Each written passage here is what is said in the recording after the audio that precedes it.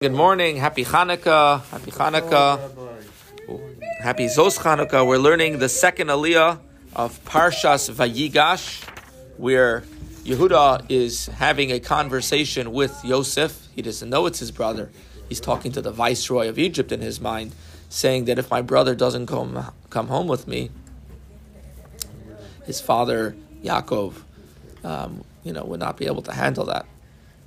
Verse number 31, chapter 44. Page 8 in the Chayenu.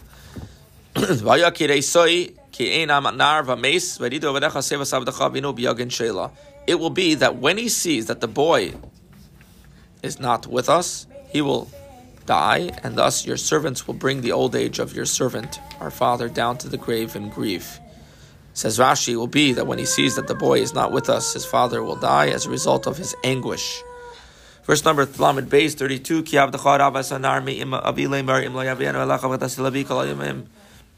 Lamed Beis, now your servant has vouched for the boy to my father, saying, if I do not bring him to you, I shall have sinned to my father for all time.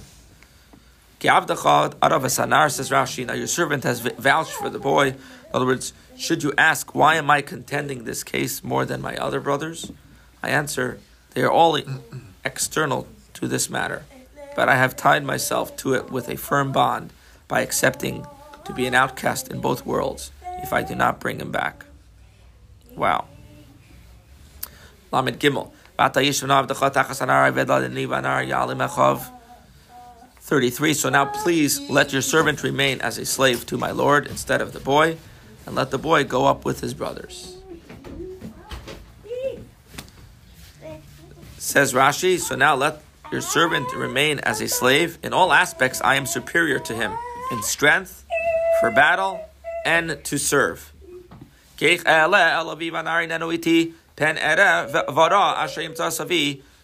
how can I go up to my father when the boy is not with me? If only I would not have to see the misfortune that would befall my father. Chapter 45, verse number 1.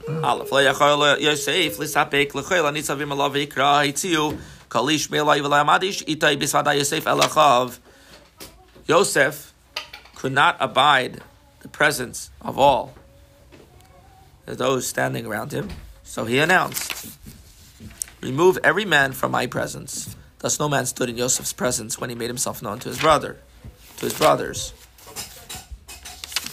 Rashi, literally, Yosef could not withhold himself before all those standing. Means Yosef could not abide that the Egyptians would be standing by him and hearing how his brothers were ashamed when he made himself known to them. Beis. He began to weep loudly. The Egyptians heard, and even Pharaoh's household heard. Ishma Beis Pari, says Rashi, and even Pharaoh, literally Pharaoh's house heard, means here Pharaoh's household. In other words, his servants and members of his household. This bias does not mean an actual house, but has a similar meaning to Beis Yisrael, the house. In other words, the people of Israel. In the Book of Kings, Beis Yehuda, the house. In other words, the people of Yehuda. Also in the Book of Kings, Mentionné, they, an old French household. Verse number Gimel.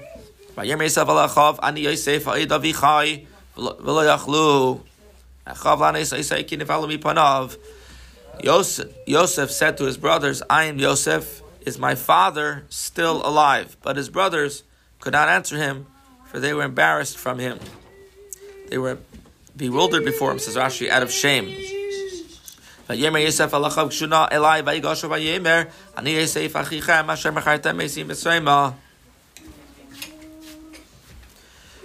Verse number 4, Yosef then said to his brothers, please come closer to me. And they drew near, closer. He then said, I'm Yosef, your brother, whom you sold to Mitzrayim, to Egypt. Says Rashi, please come closer to me. He saw them recoiling and said to himself, now my brothers feel ashamed. He therefore called them with mild and entreating words and showed them that he was circumcised. Verse number 5,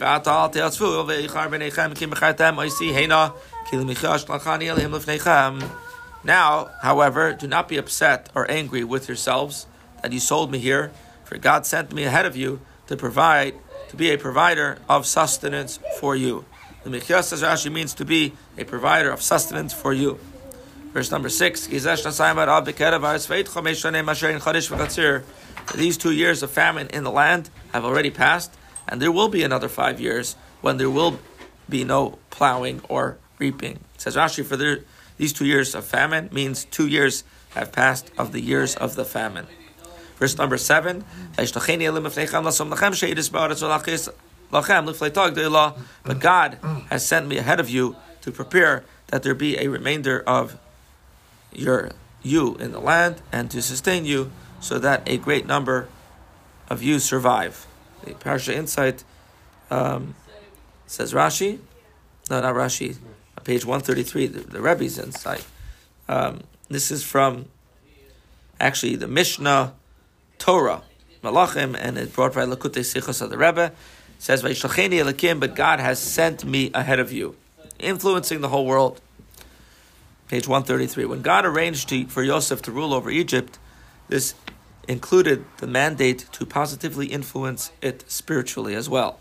Therefore, in alluding to his position and ability, Joseph made it clear to his brothers that he was not acting as their emissary, but as God's.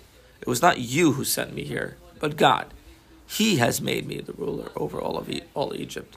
And as much as Egypt is the archetype of all exiles, Joseph was also granted the ability to positively influence reality in general, even during exile.